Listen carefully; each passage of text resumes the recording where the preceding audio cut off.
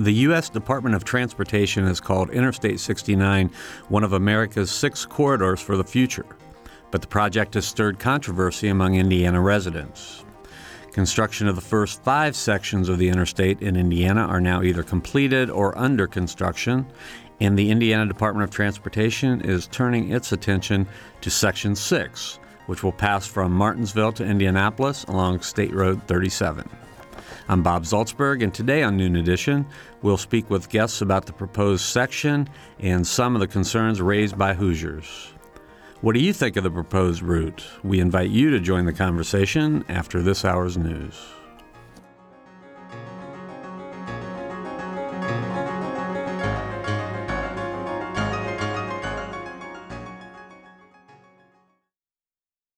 Production support comes from Smithville Communications, serving southern Indiana with fiber gigabit internet and digital IPTV. More information at smithville.net. And from School of Public Health Bloomington, Public Health Reimagined, addressing 21st century health challenges with a multidisciplinary approach to disease prevention, health promotion, and enhancing quality of life. publichealth.indiana.edu.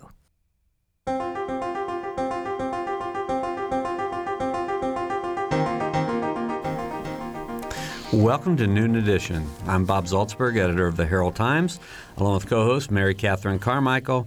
And today we're going to talk about I-69. The first 5 sections of the interstate have been either completed or under construction. So now the Indiana Department of Transportation is beginning to turn its attention to Section 6. This is the section of the Interstate 69 extension that will pass from Martinsville to Indianapolis, and right now the route is to go along Indiana 37. Earlier this week, Indiana hosted an open forum about the proposed section in Greenwood, and we're going to talk about what happened at that forum and also just talk about the highway in general. So we have 3 guests with us today. One is in the studio. Frank Nowicki is a professor from Indiana University School of Public and Environmental Affairs, and before joining SPIA, he was a senior transportation planner with INDOT, and he has been a frequent guest on our show. We also have State Representative John Price from Greenwood, and Sandra Flum, who is an I-69 project manager from the Indiana Department of Transportation. They're both joining us by phone. So if you have questions or comments, please give us a call at 855-0811 or 1-877-285-9348. You can also join the live chat at wfiu.org/Noon Edition. And you can follow us on Twitter at Noon Edition. So thanks, after that long lead-in, thanks to everybody for being here with us today. I wanted to start with legislative action. So, John Price, you have a bill going through the legislature that would make sure that the current route that's being considered would still be a possibility, correct? That is correct. It's House Bill 1036, and yes, in the current law, there's in 2006, there was a barrier put in place in that law that would not allow it to go that last 4 miles up 37. Mm-hmm. And so, what was the rationale in 2006, and what's been the reaction so far to your bill to get that turned around? Well, it passed out of committee 8-1 and passed out of the full House last week on an 83-11 vote in favor of the bill. I think the bill just puts everything back on a equal playing field for all parties involved in it, and I just think that it's not a good idea that as legislators that we try to dictate where a road goes or doesn't go. In fact, it doesn't comply with the Indiana Constitution. Mm-hmm. Yeah, Sandra Flum from INDOT. So, could you just sort of give us a little background about how the route for I-69 was chosen? Certainly, the route was chosen under what we consider a 2-tier process. Federal aid projects have a rather lengthy environmental study process that needs to happen, and I-69 was done under a 2-tier process. Tier 1 was to consider essentially all of Southwest Indiana and how we met the goals established for the project by the different routes And so it eliminated all except the direct route that it connected Bloomington with Evansville and Bloomington with Indianapolis. And so that's the route that was chosen. The decision was made in 2004 by the federal government that was the corridor for us to do continued study on. And so that corridor was divided into 6 sections, and each of those sections received a second level of study, which is a much more detailed study. And within the corridor, there were little adjustments made here and there to avoid resources or avoid communities or take into consideration the types of input that was given on Monday and Wednesday in the public meetings this week. So those 6 second-tier studies have happened. 5 of them have happened, and that's why we've been able to construct or be under construction.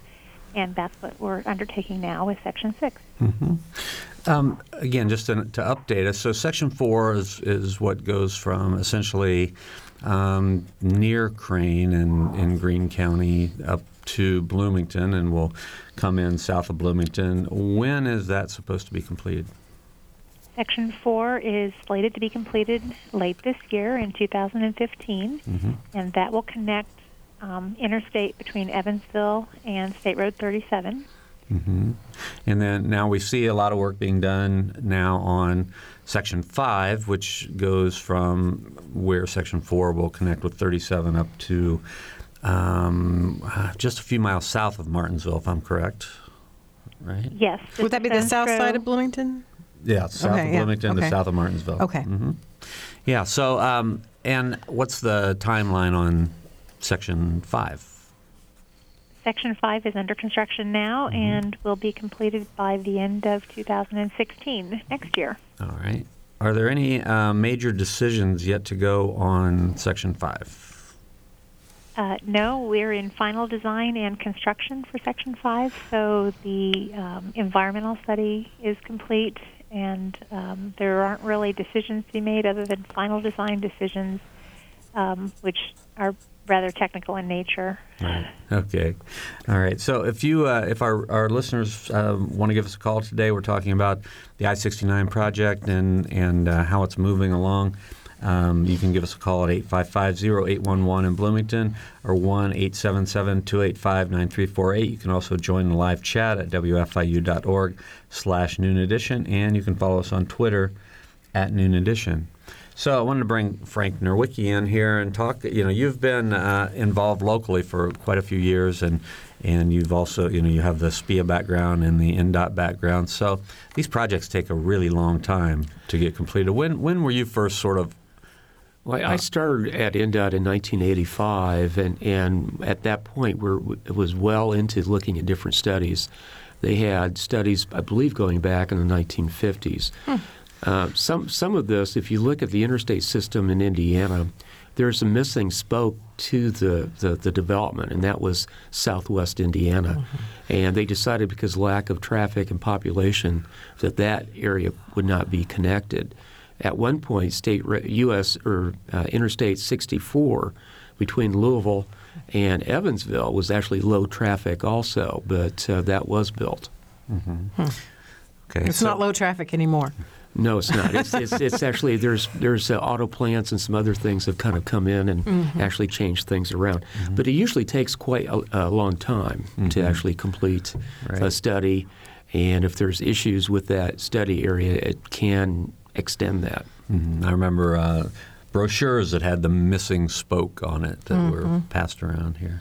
Well, I want to ask Representative John Price from Greenwood again about your bill that would allow the interstate to continue to go straight up 37. So why do you think that's important? Why do you think it needs to go that way rather than take a little dip or tour around Perry Township? Well, first of all, I think it's very important. We started I-69. I think we need to complete it. It goes from Mexico to Canada, and I think it's important for the state to finish it. As far as Section 6, I think that in March of 2004, it was approved to use State Road 37 and change that to the I-69 corridor. And I think there's been a lot of study and a lot of work that's been done on it. There's been a lot of money spent on that, and I think it's in the best interest of all the communities and the taxpayers that road would continue down that same route. I think if you look at the amount of right-of-way to acquire and some of the environmental studies and some of these things has already been in place, I think it would be the least resistance, where if you went across an open area, then your agricultural issues with that, and then you have to cross the river. That's going to be very costly with the cost of bridges these days. So it just seemed like it made the most sense. And I think as far as Morgan and Johnson counties, it's always been talked about and planned as far as getting roads over to that corridor, so and utilities to get that infrastructure in place. So I think a lot of that has been planned and done for the last decade. And with that, I think that's probably the most feasible route. But however, my bill doesn't dictate where it goes. I think that should be left up to the professionals at INDOT. They have very capable planners and engineers and surveyors to do that. So I just think that just get it back where everyone has a equal opportunity, and let the professionals at INDOT tell us where it goes. Right. So what do you see as the benefit to having the road go through your district? Well, I think it serves. There were several officials spoke in favor from Morgan and Johnson County in regards to that. I think it will help from an economic standpoint in that area, and I've had very little comments against it in my district. I even had some people that's in Perry Township along that corridor said that they had always anticipated it would go up through there, and some didn't even realize that the law had been put in place in 2006 that would restrict that. So, I have had some that has had some concerns. We've talked about it. I think there's been some either misinformed or uninformed folks that it was said during some of the people's conversation with me that it was going to be a 10-lane road. I don't think that's ever been on INDOT's radar to be a 10-lane road through there whatsoever. And there's been talked about it would destroy or take out 250 businesses in Perry Township, and all the information that I have from the initial studies and to date doesn't show anything near that number. So I think that there's been some information that's not been true and accurate to some of the folks. Now, how they've got that, I don't know, but I still think it's the best route based on the money and everything that's been spent to date. Mm-hmm. Can you give us some idea where Perry Township is, so those of us who aren't up in that area can get it? Perry Township actually starts at the Johnson-Marion County line on 37, and it proceeds approximately 4.1 miles to 465, and that whole area would be Perry Township. Okay, thanks. Now, Sandra, some of the things that Representative Price described, like how many homes would be taken out, and I mean, all those things are detailed in a report. I remember we've had the opportunity to look at those kinds of reports for Section 4 and Section 5 here in Monroe County. So, have you seen that kind of? Is that specific report done yet? That's the report that they're working on right now. Okay. The public meeting that was held, the two public meetings that were held this week, are part of the process of kind of generating that report. And so some of the input and the feedback that we received will help us look in the right direction, where to look for where the impacts are. When people hear an environmental study, they often think we're talking about trees and birds, and what we're really talking about is impacts to both the natural environment and the social environment. Mm-hmm. So when Representative Price talks about how there were some opponents who would talk about 250 businesses being taken out or properties being taken out, those decisions haven't been made yet. They have not been made. Okay. All right. Well, I know that's, as you know, and as the folks here in the studio know, and I'm sure Representative Price knows, Bloomington and Monroe County has been, there were a lot of people who were opposed to the highway coming through here. It's happening, and I think a lot of county officials and whatnot are now working with INDOT to try to figure out how to make it work to the best. But I guess the question I'm asking is, were Section 4 and Section 5, more difficult in terms of opposition than Section 6 is likely to be?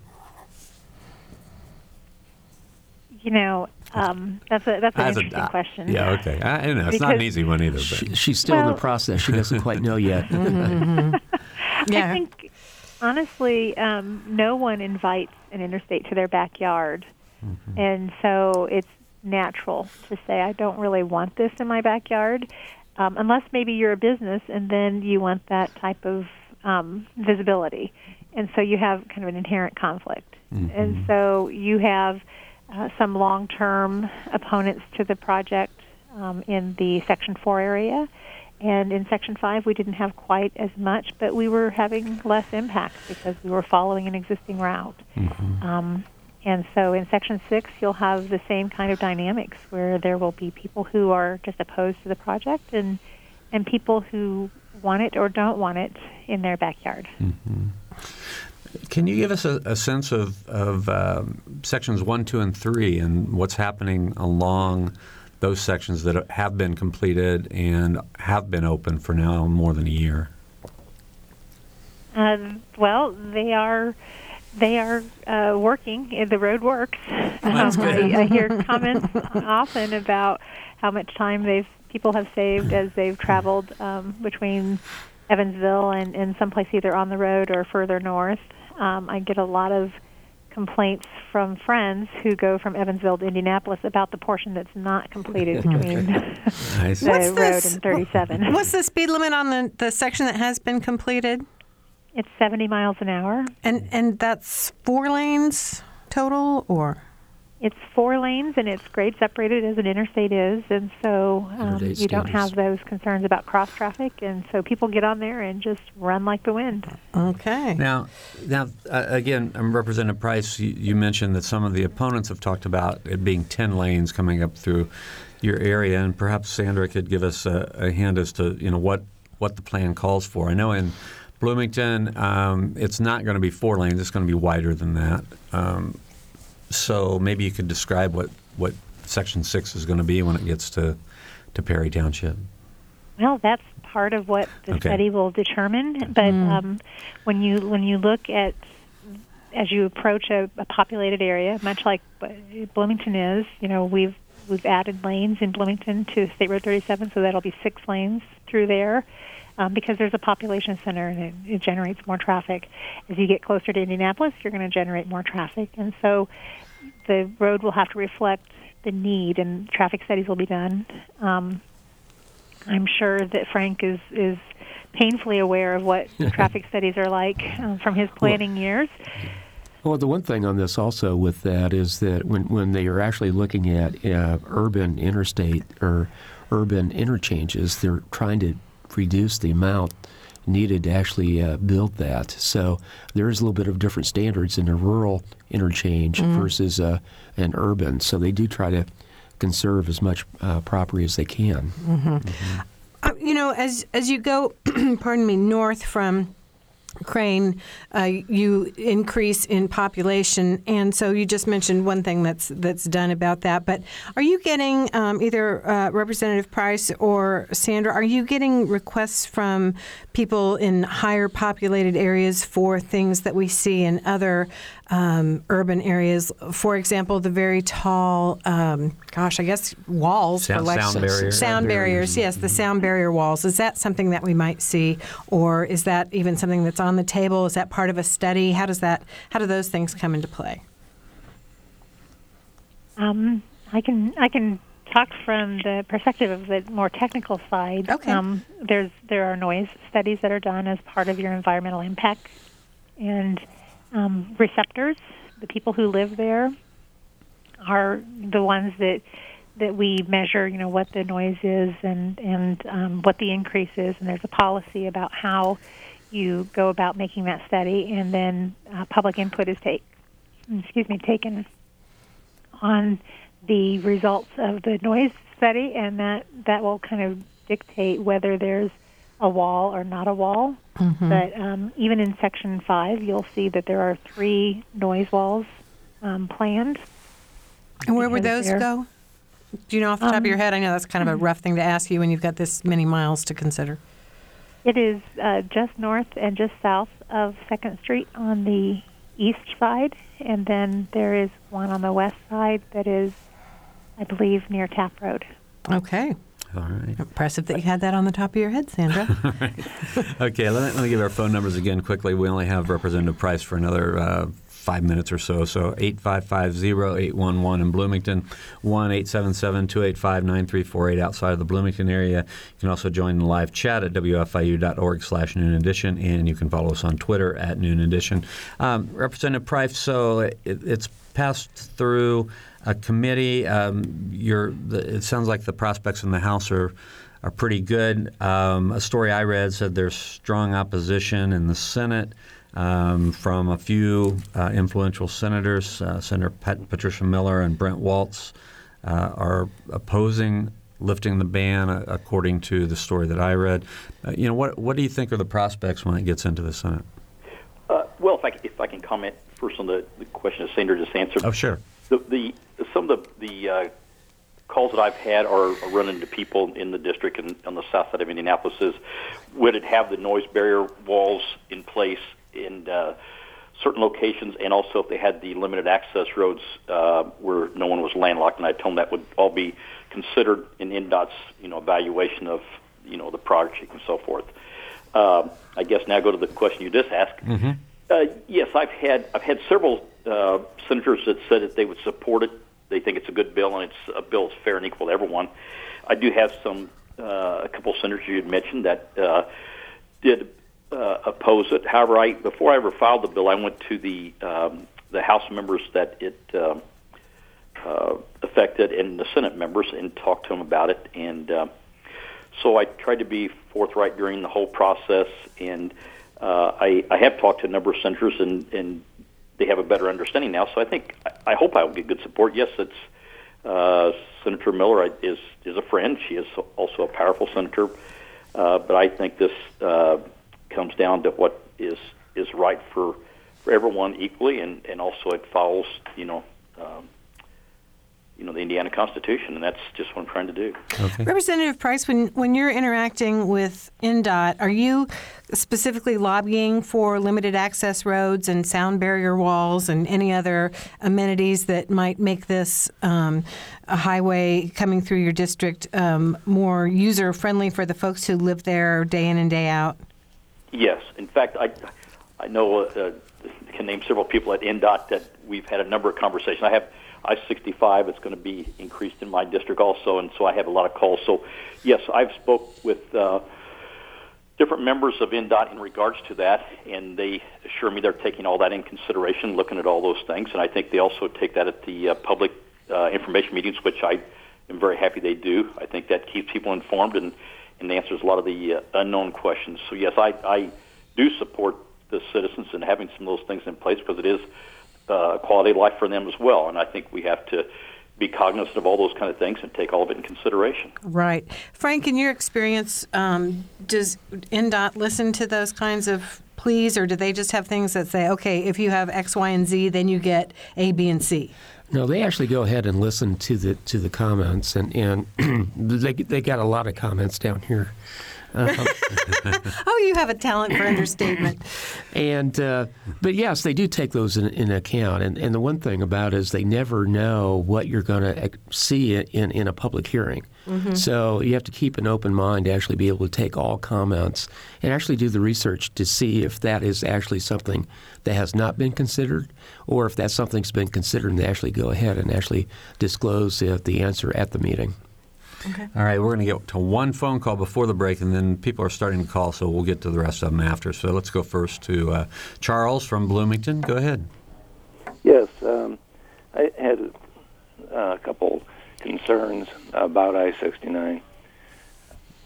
Since I live in Bloomington and I've attended Indiana University, I'm concerned that Indiana University has promoted this highway for their own benefit, like a corporation would.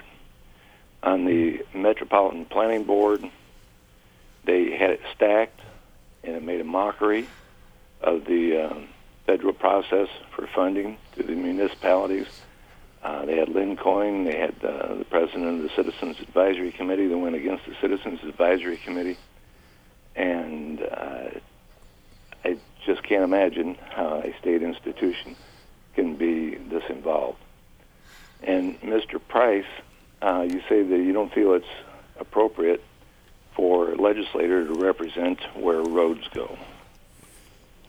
Everything that happens in the government should go through the elected representatives and not the appointment of Department of Transportation. So I must disagree with you on that extremely. Okay. Well, thank you, Charles. I'm going to let Representative Price answer that one before we let him go. Am I done here? Yeah. Thank you. Thanks for your call. Thank you, Charles. First of all, I thank you, Charles, for calling. I respect your opinion. And I guess what I'm saying is, if you can imagine, if all 150 legislators from the House and the Senate went in and tried to earmark or through a statute law that certain areas of their roads and their districts would be limited on what could take place, I think you affect a lot of different things under that. Yes, I think we as legislators listen to our constituents and all the information and so forth, and then take those to the folks at INDOT. And I could be wrong on this number, but I think with the planners, the surveyors, and engineers, there's about 400 of those folks. And I think that we pay them to, and they are professionals, to do the job that they are trained to do, and let them make those decisions and then bring those forward. But I think we are a funding mechanism through the legislation that we try to find money and so forth. So I think that that's the way that I see it's best, and the way it's laid out, and that's what under Article 4, Section 22, I think it says that. So I do appreciate your comments, Charles. All right, we're going to let you go, sir. I appreciate your being here with us for the first half of the program, Representative John Price from Greenwood. So thanks very much.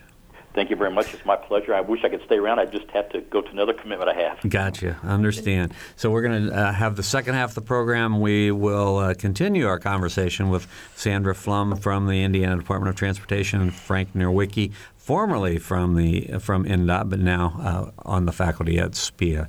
You're listening to Noon Edition. We'll be right back.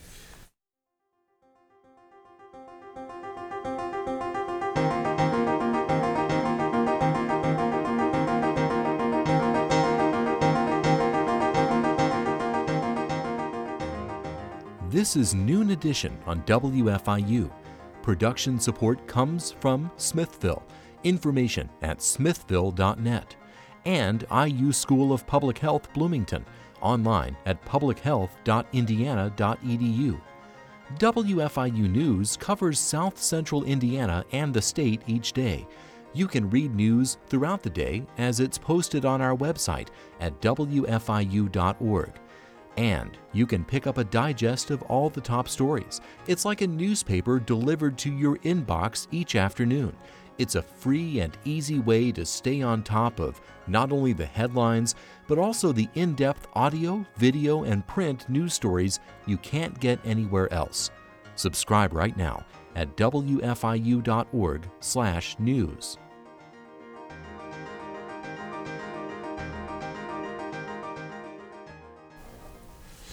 Welcome back to Noon Edition. I'm Bob Saltzberg from the Herald-Times, along with co-host Mary Catherine Carmichael. And we're talking about I-69 today. As most of you out there know, Section 4 is being built right now. It's almost been completed, should be completed by the end of 2015. That will tie I-69 into Indiana 37, just south of Bloomington. And then Section 5 is under construction. You see a lot of work, but it's not heavy construction yet through Bloomington. And then Section 6 will be in the planning stages now, and public hearings are being held. So that's what precipitated today's program, is the Section 6 public hearings. We have two guests who are still with us. Sandra Flum is an I-69 project manager from the Indiana Department of Transportation, and Frank Nierwicki is a professor from the Indiana University School of Public and Environmental Affairs. Before joining SPIA, He was a senior transportation planner with INDOT. So if you have questions or comments, please give us a call at 855-0811 in Bloomington or 1-877-285-9348 outside of the Bloomington area. You can also join the live chat at wfiu.org/Noon Edition, or you can follow us on Twitter at Noon Edition. We're going to go right to the phones. We have Patrick from Martinsville who's on the line. Go ahead, Patrick. Hi there. Thanks for taking my call. Sure. I just wanted to comment real quick. I'm actually a truck driver, and it's funny that you're talking about this today because I just came up from Evansville, and I was driving on the new section, and it cuts my drive time down quite a bit, and I'm originally from Bloomington. Uh-huh.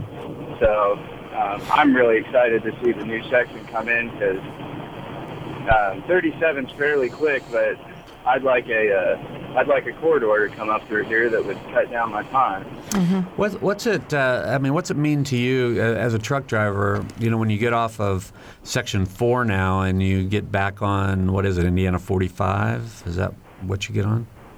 Yes. Yeah. So what's the difference for you as a truck driver? Well, it's almost like night and day. I can just, cruise down I-69, it's nice and easy, but once I get back on these country roads, it's hard, especially if I'm hauling a heavy load, going over them hills and all those curves. I have to downshift quite a bit. It's kind of a pain for truck drivers that have to deal with just a little 2-lane road that's going over hills and through towns and stuff, school districts and all that. And it'd be really nice to have somewhere where I can just cruise all the way up to Marion, which is where my dispatch is at. Mm-hmm. So how would you characterize that in terms of safety, public safety, once you hit that highway again?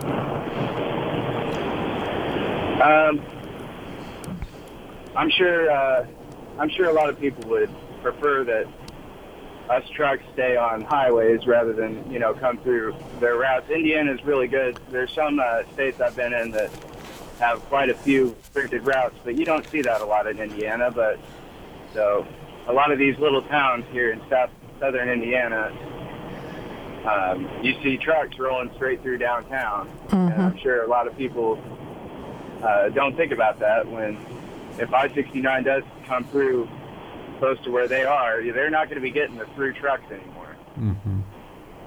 Yeah. All right. Well, anybody want to comment on what Patrick's had to say? Frank?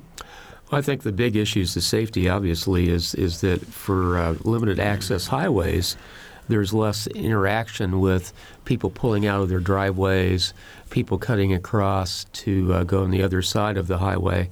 So it's a safety issue, and that's a big concern for everyone. Patrick, I assume you feel safer when you're on the finished section of I-69. Is that true? Oh, absolutely. Absolutely. Yeah. You get a lot of people. I'm on 37 right now, and coming up through Bloomington, you get a lot of traffic right there. Oliver Winery, Worms Way and stuff. You get a lot of traffic, people just turning right off. There's a BP gas station right there, too. Mm-hmm. And right there on the hill, too. So a lot of times people can't see you when you're coming up the hill, and I can't slow down that much. So it's definitely, it's a lot safer to be on the highway. Yeah.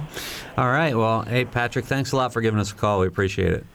Hey, thanks for taking my call. You guys have a good one. Drive safely. All right. So phone numbers are 855-0811 in Bloomington or 1-877-285-9348 outside of the local calling area. You can also join the live chat at wfiu.org/Noon Edition, or you can follow us on Twitter at Noon Edition. So we've had Jordan from Bloomington who's been waiting very patiently for quite a while. Thanks, Jordan. Well, thank you very much for having this today. I have two questions I've been wanting to find the answers to. First of all, I'm wondering about having a evergreen barrier instead of a concrete barrier. I know concrete barriers are very expensive, labor-intensive, and offer a heat sink, meaning that it certainly contributes to global warming. So I'm wondering... Don't leave out how ugly they are. Hello? Don't leave out how ugly they are. Well, sometimes sticks Some of them are better than others. Looks nice, yeah. So that's one question is about using evergreens, large evergreens. The second question is, I know that Lady Bird Johnson, who did Beautify America, I know that they have promoted along highways plantings of wildflowers. And it's been very, very popular. And, of course, it does not need the kind of petroleum maintenance that grass does. And I'm wondering about the possibilities of, instead of grass on the edges or maybe in the center areas of the new 69 through Bloomington, if we could just have some wildflowers. Sandra, let's go to you. Okay. Well, a couple of things. INDOT does operate a wildflower program, and so I would have to defer to the Seymour District Office to have more information about that. I do know in Section 5 that there is an aesthetics plan to have a little more gentle aesthetics than your traditional highway. One of the things that the developer has proposed is to use more natural, native type of flowers and plantings in the interchange areas. And one of the drawbacks we have to balance is the road salt and what that does to the greenery. You have to make sure that you have greenery that'll survive the kinds of road salt that we have to use to keep the road safe. But that's certainly a program, and I think in different parts of the state it's better embraced or embraced more widely. And so you can drive by some areas and you'll find wildflowers growing in the summer. And I think we're all probably anxious to see them again this year. Anything green. Yeah. And what about the evergreens or the plantings as opposed to as natural barriers as opposed to the concrete ones? You can use evergreens as a visual screen in some situations. The concrete barrier is required to be crash tested in safety, and so evergreens don't have the same stopping power as a concrete barrier does for safety purposes. So they're in the Bloomington area where the third lane will be constructed on the inside. There will be a concrete barrier in there. The aesthetics will be more along the outside of the road. So wait a minute, say that again. So down the center, the median is going to have, as opposed to the I don't know, the long wires, and I'm sorry, I don't know what they're called, the stop wires, there'll actually be a concrete The barriers. barrier? Right. In Bloomington, from that road up through, I believe, State Road 46, there will be a concrete median barrier that will separate the lanes in each direction, because those will be 6 lanes across. And why that choice instead of the less visually, I guess, intrusive? I'm sorry, I don't obviously have an opinion about this, but the stop wires? Well, the footprint of the road, when you have the cable barriers, you need a little bit more median space. And so the footprint of the road in an urban area for having 12-foot inside lanes and inside shoulders and outside shoulders, we did not go through and buy additional right-of-way in order to keep a 60-foot grass barrier or a 30-foot barrier, cable barrier. It was a trade-off, basically trying to keep the footprint as small as possible. I see. The one thing I would just jump in on wildflowers, if you want to see the INDOT system really at work, go on 46 towards Ellettsville. And there's some hillsides there that are beautiful in the spring and the fall. So there's some really attractive plantings that they do. And it's also the type of grass that they are planting is actually low maintenance. Oh, so less mowing. Less mowing, less watering. Mm-hmm. Mm-hmm. Okay. Any follow-up, Jordan? I'm still not sure about so the sound barrier issue is simply the fact that it doesn't have the same stopping power. I mean, if wouldn't that depend on how thick those tree barriers were? Oh, I think I may have misunderstood. I thought you were discussing trees as instead of barrier walls in the center. Oh, I think you're talking about trees as a noise barrier. Right. Mm-hmm. And then I changed it later to the center thing. But yeah, initially we were talking about, yes. Well, as a noise-stopping device, trees are great for a visual screen, but they really don't do anything for noise. And so to get the decibel decrease that we try to achieve, trees just don't do it. Gotcha. Okay. Well, thank you very much. All right, Jordan, thanks for the call. Okay, we've got about 10 more minutes to go, a little bit longer. 855-0811 in Bloomington, 1-877-285-9348 outside of the Bloomington calling area, and you can join the live chat at wfiu.org/noon edition. Now, as you drive up 37 right now, there are several signs in the median that say karst feature. So I living here as long as I have, I know what a karst feature is, but what's being done or what does that sign really indicate, aside from the fact that obviously there's a karst feature there? Well, those signs are required in the contract, and we do that because we want to keep the construction people out of those karst features to protect the integrity of the feature wherever possible, and that if we have to affect that feature, that it get treatment so that nothing disrupts the karst system. So what kind of treatment will they receive? Depending on where they are and the type of feature it is, we try to maintain the airflow and the water flow into the feature, but we don't want things like a spilled diesel or road runoff to go into the features, and so they can have simple caps on them, or they might have separators for oil barriers so that the oil, if there's an oil spill, it wouldn't go down in there. So we have different treatments depending on the type of feature, but our goal by putting the signs up are simply to make sure that the construction folks are very aware that that's a special area. Interesting. Thank you. That's a great answer. All right, we're going to be being joined on the phone by Mayor Phil Deckard of Martinsville. Mayor Deckard, thanks for joining us. Thank you. My pleasure. All right. Well, I have a question for you. I don't know if you have any for us or not, but I have a question for you. What is Martinsville doing to prepare itself for I-69 coming through? Actually, we have been working very closely with the INDOT folks and I-69 representatives for the past several years. We worked closely with them on Project 5, assuring that we got an access point that would be most beneficial to the most number of residents within the city. And they were very good to cooperate with us, and we finally obtained approval of the one at the Liberty Church Road area south of town. Section 6, of course, a different story. We first were under the assumption that for the past several years that I-69 would follow the Route 37 footprint right through Martinsville.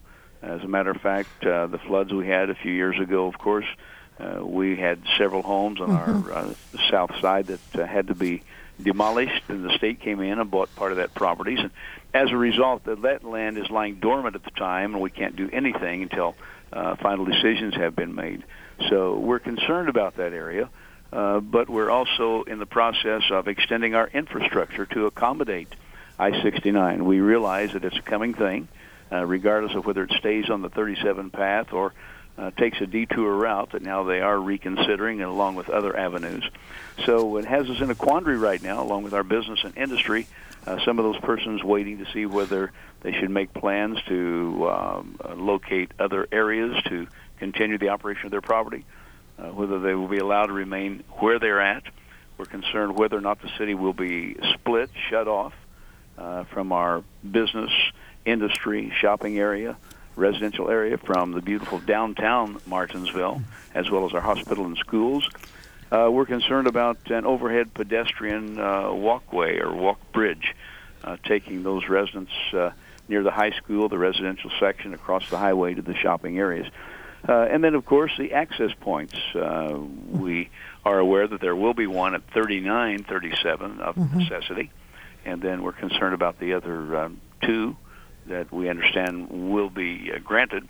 So those are just major concerns, and we're in a limbo, but we're still working very closely with the study groups, I-69, attending all of their meetings, and personal contact as well. Mm-hmm. Mayor Deckard, what are the arguments for going around, kind of a detour around Martinsville as opposed to following the current route? Well, those who are opposed to that, of course, are interested in a more direct route connecting I-69 from the south to the airport in Indianapolis. They're concerned about bypassing with the added traffic.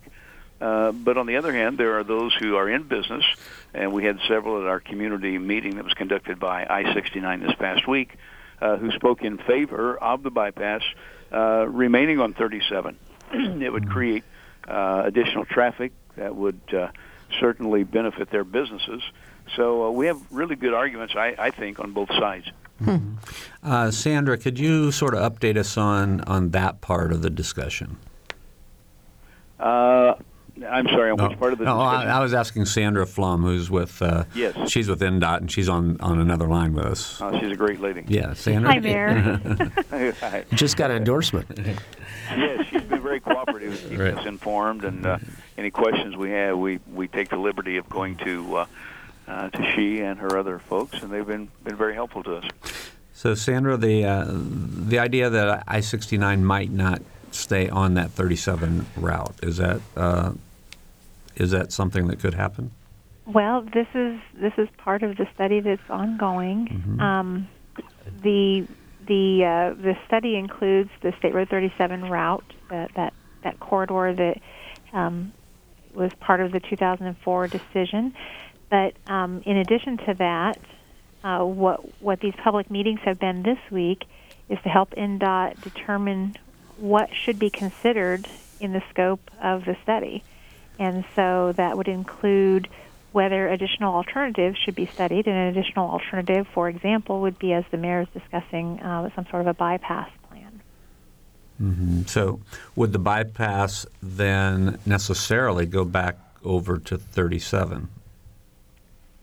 That would be, some of the input that we're taking this week to determine what scope we should consider.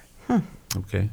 Frank, it looks like you were wanting to join in here. Well, the one thing on this is they'll have options. They'll look at different scenarios where they would want to go ahead and put that corridor. And obviously they're going to try to hit a corridor that's going to have least impact for as many people as possible, both people and the environment. The other issue for the mayor is that there's a situation that you can actually see as an example is the fairly recently completed Kokomo bypass, US 31. Some people could have argued from INDOT's perspective that Kokomo never kept that as limited access because, believe it or not, the original 4-lane was a bypass of downtown Kokomo. So you're on the second bypass of Kokomo right now. And the mayor's is right on that is you had a number of businesses, restaurants, and other items on that older section. So they might just migrate out to the new section at some point, but there's going to be limited access out there. Mm-hmm. So that is a concern. Well, I think a lot of listeners may have missed the fact that this discussion has sort of reopened, as Representative John Price said when he was here in the first half. I mean, he certainly gave the indication that he thought it was going to be going up 37 and wanted it to go up 37 through his district.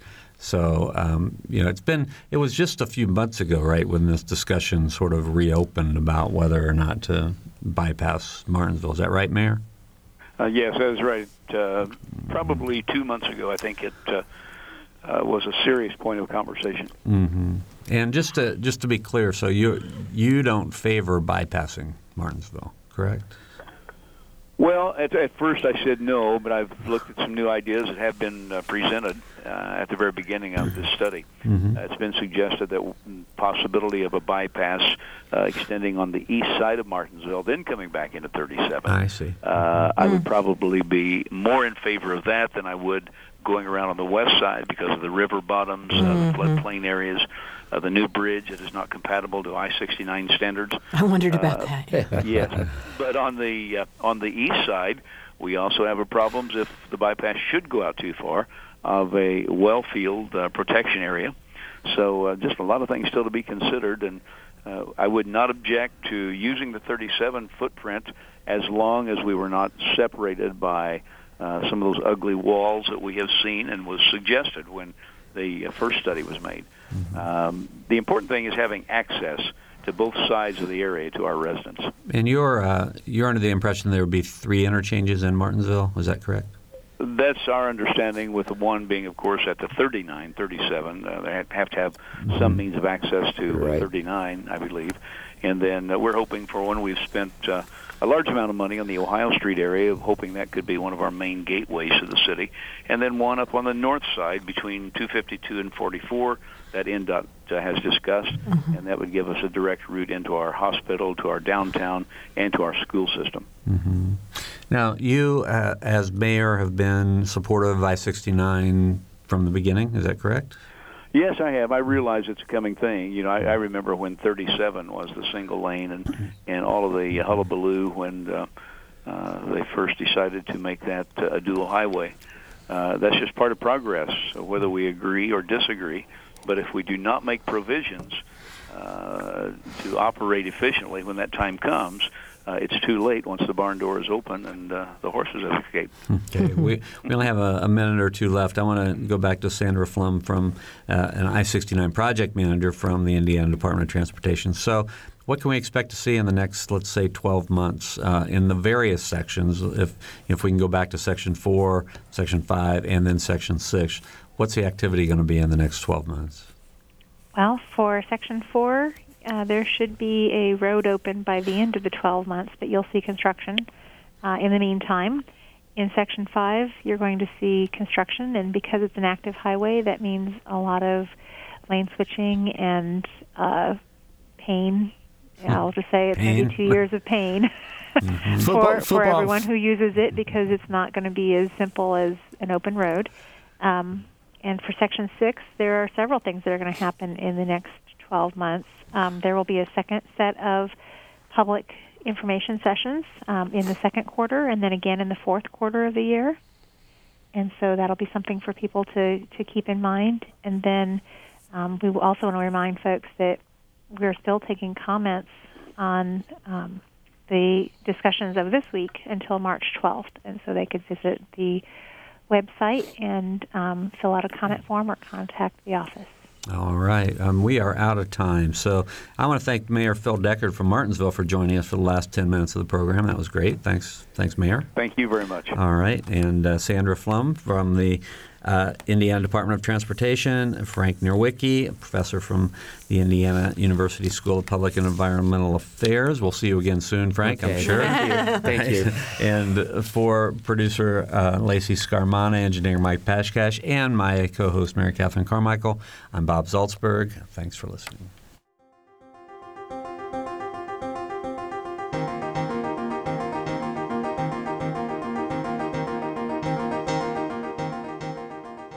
Noon Edition is a production of WFIU and the Herald Times. A podcast of this and other WFIU programs is available at WFIU.org. Production support comes from Smithville Communications, serving southern Indiana with fiber gigabit internet and digital IPTV. More information at smithville.net. And from School of Public Health Bloomington, Public Health Reimagined, addressing 21st century health challenges with a multidisciplinary approach to disease prevention, health promotion, and enhancing quality of life. publichealth.indiana.edu